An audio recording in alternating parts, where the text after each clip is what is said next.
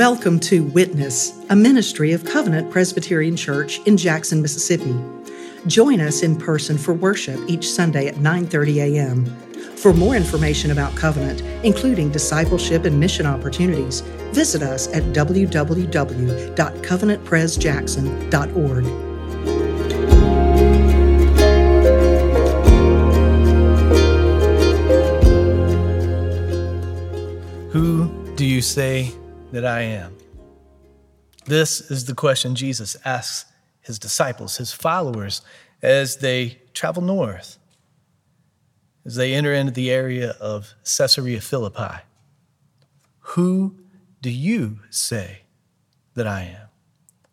This is the question that Mark's gospel centers upon. In fact, the entire book turns on this question, hinges on this question. Who do you say that I am? It's a direct cut to the heart question, a question whose answer requires judgment, conviction, belief. Who do you say that I am? This question is the question because the answer has eternal implications. It is, in fact, a life and death question, a heaven and hell question, a question that everyone must eventually answer, including you. Who do you say that I am? Jesus and his disciples were in the region of Caesarea Philippi. This was a city in which Herod the Great, king when Jesus was born, built a temple in honor of the emperor, Caesar Augustus. Now, Herod's son Philip expanded this city and ended up naming it after Caesar and also himself. The city was on the border of Syria at the foot of Mount Hermon, which means that Jesus and his followers were at the furthest distance that you could travel away from Jerusalem and still be in Israel. Now, so far in the gospel, Jesus' road, his way has meandered around and meandered in and out of Israel. But after this, Jesus' road, Jesus' way goes straight to Jerusalem, straight to the cross. Well, on the way, Jesus had a question for his disciples. Typically, students would have questions for their teacher, their rabbi, but Jesus is not a typical rabbi. So he asks his disciples this: who do people say that I am? Jesus doesn't want to know what others think about him. He doesn't want a public opinion poll gauging his popularity. Jesus wants to know who others say he is. It's a question of his identity. And his disciples offer three answers. John the Baptist, the camel hair wearing, locust and honey eating prophet out in the wilderness, preaching, baptizing, preparing the way. Now this answer, this is what Herod Antipas believed. If you remember, Antipas had John the Baptist beheaded, and when Antipas heard about Jesus, heard about his ministry, he was certain that John had come back to life. Others said Jesus was Elijah, Old Testament prophet who did not die, but was rather carried to heaven in a chariot of fire. According to the prophet Malachi, Elijah was to return and to usher in the day of the Lord when the Lord himself would come and judge the earth. Others said that Jesus was one of the prophets. Not a prophet, but one of the prophets, a prophet promised by Moses who would be like Moses. John the Baptist, Elijah, one of the prophets. Now, all of these answers point to Jesus as a great prophet, a great teacher, one that would rank among Israel's greatest prophets and teachers. Now, these answers are really not much different than saying that Jesus was the greatest teacher who ever lived, that he was a moral example unparalleled, that he spoke the truth about God, Now, these are answers that have been given down through the centuries. These are answers that are given today. But the truth about Jesus' identity is deeper. The reality is more majestic, more glorious, more awe-inspiring, and mind-bending. Well, it's here that Jesus poses the question. But who do you say that I am? He wants to know what his followers think.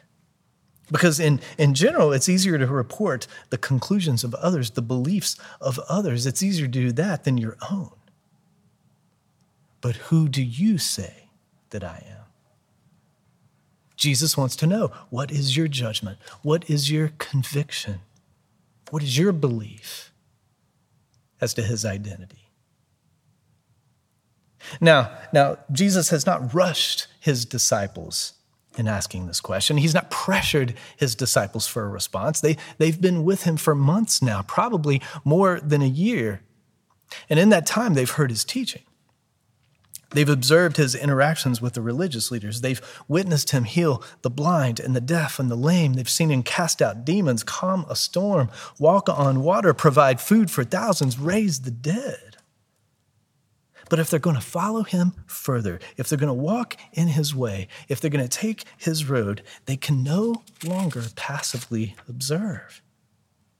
They must choose to follow based on conviction, based on belief, or go their own way. Who do you say that I am? And Peter answers. Bold Peter. But he doesn't simply answer for himself. He speaks for all 12 disciples, as we'll see in a moment when Jesus answers Peter, but answers all 12 of the disciples. Peter answers, "You are the Christ." Now, so far in Mark, only God and demons have confessed Jesus as the Christ. Here's the first human confession. Now, Christ is Greek for the Hebrew word Messiah. Peter confesses Jesus as the Messiah, which means the anointed one. Now, in the Old Testament, 3 offices were anointed: prophets, priests, and kings. When each began their office, they were anointed with oil. Oil was poured on their head, over their head, setting them apart for the office. This anointing of oil symbolized the pouring out of the Holy Spirit upon them, the pouring out of the Holy Spirit to equip them for the office to which they were set apart for. Now, for centuries, God's people had awaited a Christ. For centuries leading up to the time of Jesus, God's people had longed for a Messiah, one who would be sent by the Lord to lead his people, save his people, free his people, overthrow their enemies. They looked to the promises in the Old Testament, promises given in passages like our reading from the prophet Jeremiah. Listen again to part of our reading from Jeremiah 23. The Lord promised to raise up one who would reign as king and deal wisely, and shall execute justice and righteousness in the land. In his days, Judah will be saved, and Israel will dwell securely. Now, based on this reading, the people were looking for a Messiah who would be king, a wise king who would rule in justice, rule in righteousness, a king who would save. Peter confesses Jesus as the Christ. And in response, Jesus orders them to silence, charges the disciples to tell no one, to keep it to themselves. Now, this seems a bit strange, doesn't it? I mean, if Peter is right, if it's true, if Jesus is the Messiah, why would he want to keep it secret? Why would he wish it hidden? Well, what happens next explains why. I mean, Jesus recognized, Jesus knew that his title would be misunderstood, that his office would be misinterpreted. His disciple, in this case, his disciples were like the blind man that Jesus just healed, which with the passage that Andrew preached on last week, where he began to see, but when he began to see, he couldn't see clearly. Things were fuzzy, things were blurry. Well, here the disciples begin to see, but they don't see clearly. It's still unfocused. The identity of Jesus is still unfocused. They begin to see, but they don't see clearly. So Jesus teaches. He teaches his disciples. He explains his messiahship. He defines the office of Christ. He offers a map for the road that he must travel. And Mark tells us that when he does this, he speaks to them plainly. Jesus teaches them clearly. Not in parables, not through a story. He's not being enigmatic. He wants them to understand. Listen again to what he says in verse 31. The Son of Man must suffer many things and be rejected by the elders and the chief priests and the scribes and be killed. And after 3 days, rise again. Jesus is a Christ who will be rejected. Jesus is a Messiah who will suffer. Jesus is an anointed one who will be killed, put to death, like the suffering servant in Isaiah. But he will rise again. After 3 days, he will rise again. Now, Peter didn't like this. Peter recoils at Jesus' words. He takes Jesus aside. He takes his teacher aside and rebukes him. Now, this word rebuke is the same word Jesus uses when silencing demons.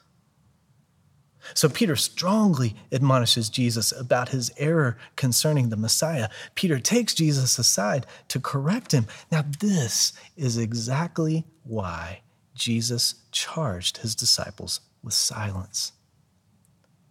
He's not the Messiah they expect. He's not the Messiah they want. They're looking for a conquering king. They're looking for a king who would unite God's people, help them overthrow their Roman occupiers, free them, save them from this oppressive Roman rule. The Messiah was not supposed to be rejected. The Messiah was not supposed to suffer. The Messiah was not supposed to die. But that's why Jesus came. That was his mission. That was his ministry. His way led to the cross. The cross, an instrument of rejection, an instrument of suffering, an instrument of death. But it was on the cross that Jesus revealed himself fully as the Christ.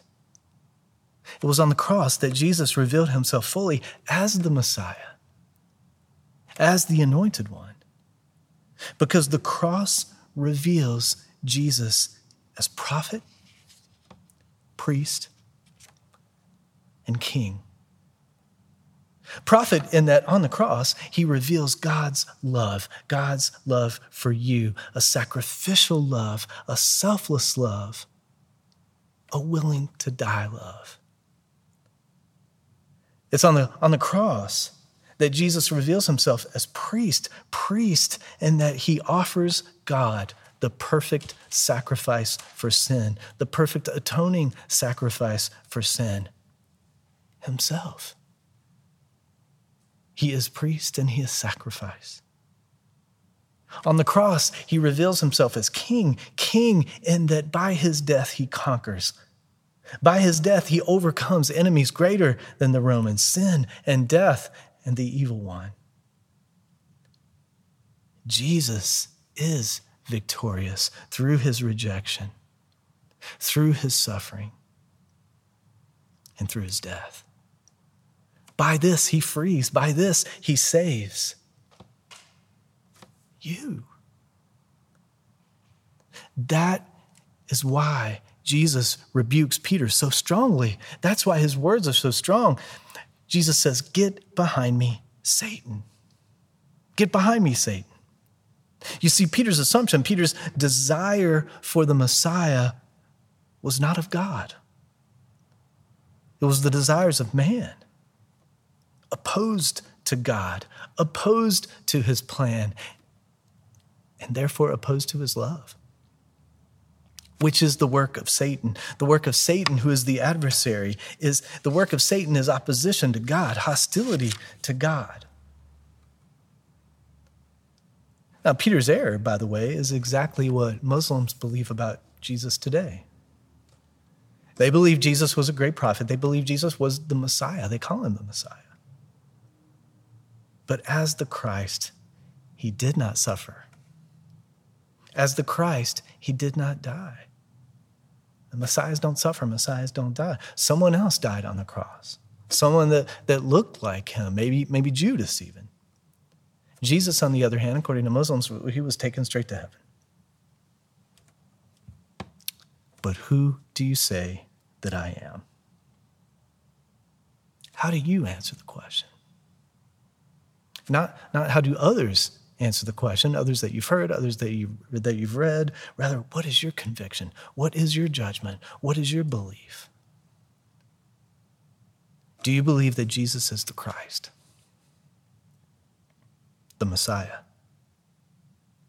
the rejected, suffering, crucified prophet, priest, and king, who out of love for you frees you from sin, frees you from death, grants you forgiveness, grants you life? Do you follow him? Do you walk in his way? Because when you confess him, he calls you to follow. And this is his call. Listen again to verse 34. If anyone would come after me, let him deny himself and take up his cross and follow me. Jesus bids you to deny yourself. In other words, to take your focus off you, to take your focus off your wants, your desires, your needs, your plans, your goals, your time. Deny yourself and to take up your cross, which means you must not only deny yourself, but you must die to self. Taking up your cross means you die to self. And you embrace new life in Jesus Christ. Taking up your cross means asking the Lord to open your eyes, to reveal to you the areas in your life and the areas in your heart that need putting to death, areas that you may not see, that you may be blind to, like pride or anger or lust or greed, envy, deceit, intemperance. Jesus took these to the cross. He took them to the cross for you. They're put to death for you. Ask to see them in your life. Ask to see them in your heart. Ask that God would overcome them in your life and your heart. That you would show the new life that you've been given, that you would be transformed and show the new life that you've been given. Taking up your cross also means you follow the way of Christ, the way of the Messiah.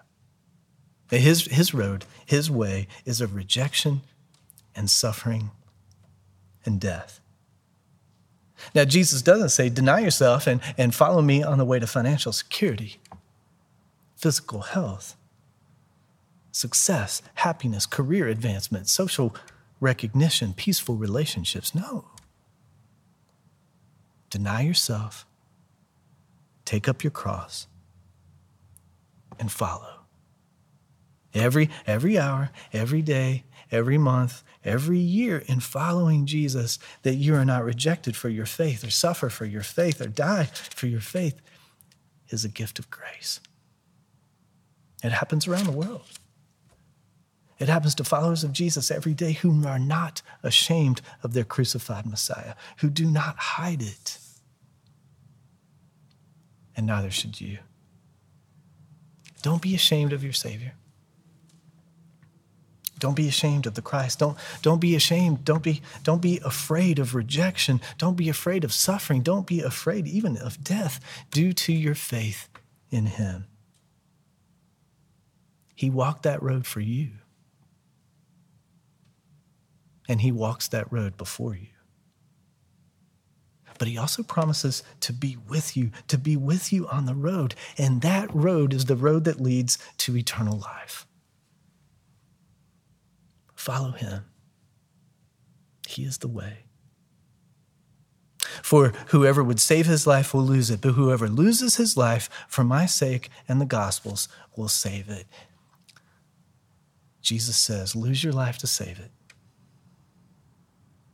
That's following the Christ. That's following him. That's taking up your cross. It's salvation. Salvation from our gracious Christ. Who do you say that I am? A life and death question. A question with eternal implications, a heaven and hell question, a question that everyone must eventually answer, including you.